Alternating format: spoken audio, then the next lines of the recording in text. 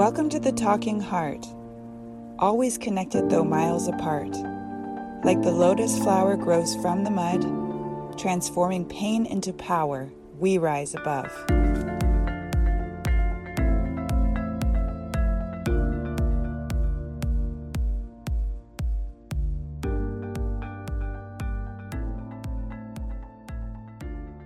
Us humans are wired for connection. It's what makes us feel whole. We see ourselves through others, and we're meant to be part of a tribe. But what if we were abused, neglected, forsaken, or betrayed by those closest to us somewhere along the way?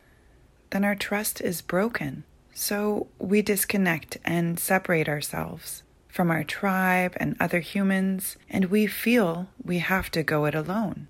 We then become lone wolves, and that's something I know very well. But without others, we become isolated, stuck in our own minds and thoughts, caught in negative talk about ourselves, others, and the world. We become hopeless and depressed as we sink further and further into what feels like an internal hell. So what can we do when we find ourselves in desolation? Well, we can take the risk of opening up ourselves again, even though we're terrified, and it's the last thing that we want to do. But if we can push through our own barriers by taking the chance of reaching out to someone, to initiate a conversation, to share our honest feelings, we find that we feel better instantly because it reminds us that we're not the only ones who struggle, who feel pain, fear, and loneliness, that we are not alone, that sharing our vulnerabilities brings connection and understanding, and this realization brings us hope.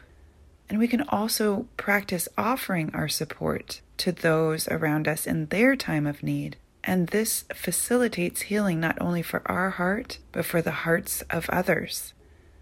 It takes time, intention, and effort to rebuild our trust towards others and the world around us. But if we keep practicing, if we keep reaching out and we keep trying, trust becomes more natural as we integrate it back into our lives.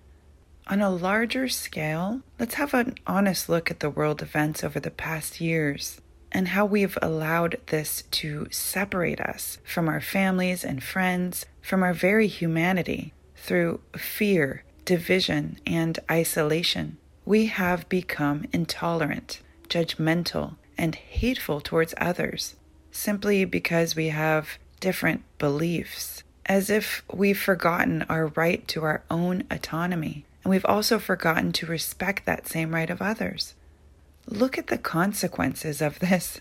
Alcohol abuse, drug abuse, mental illness, and suicide has risen exponentially because we have an innate need to connect and to be accepted.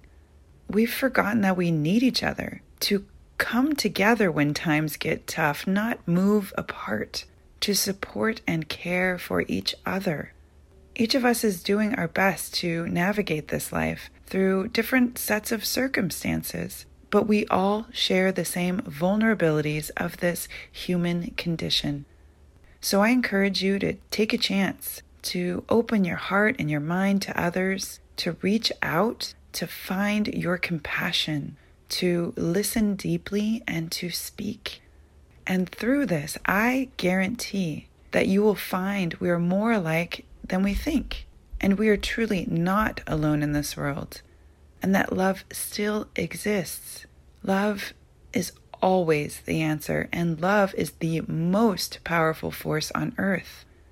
Preserve your love because it's sacred, and don't let anyone, anything, or any force take that from you. And like I used to say and write on all my school paperwork, love rules.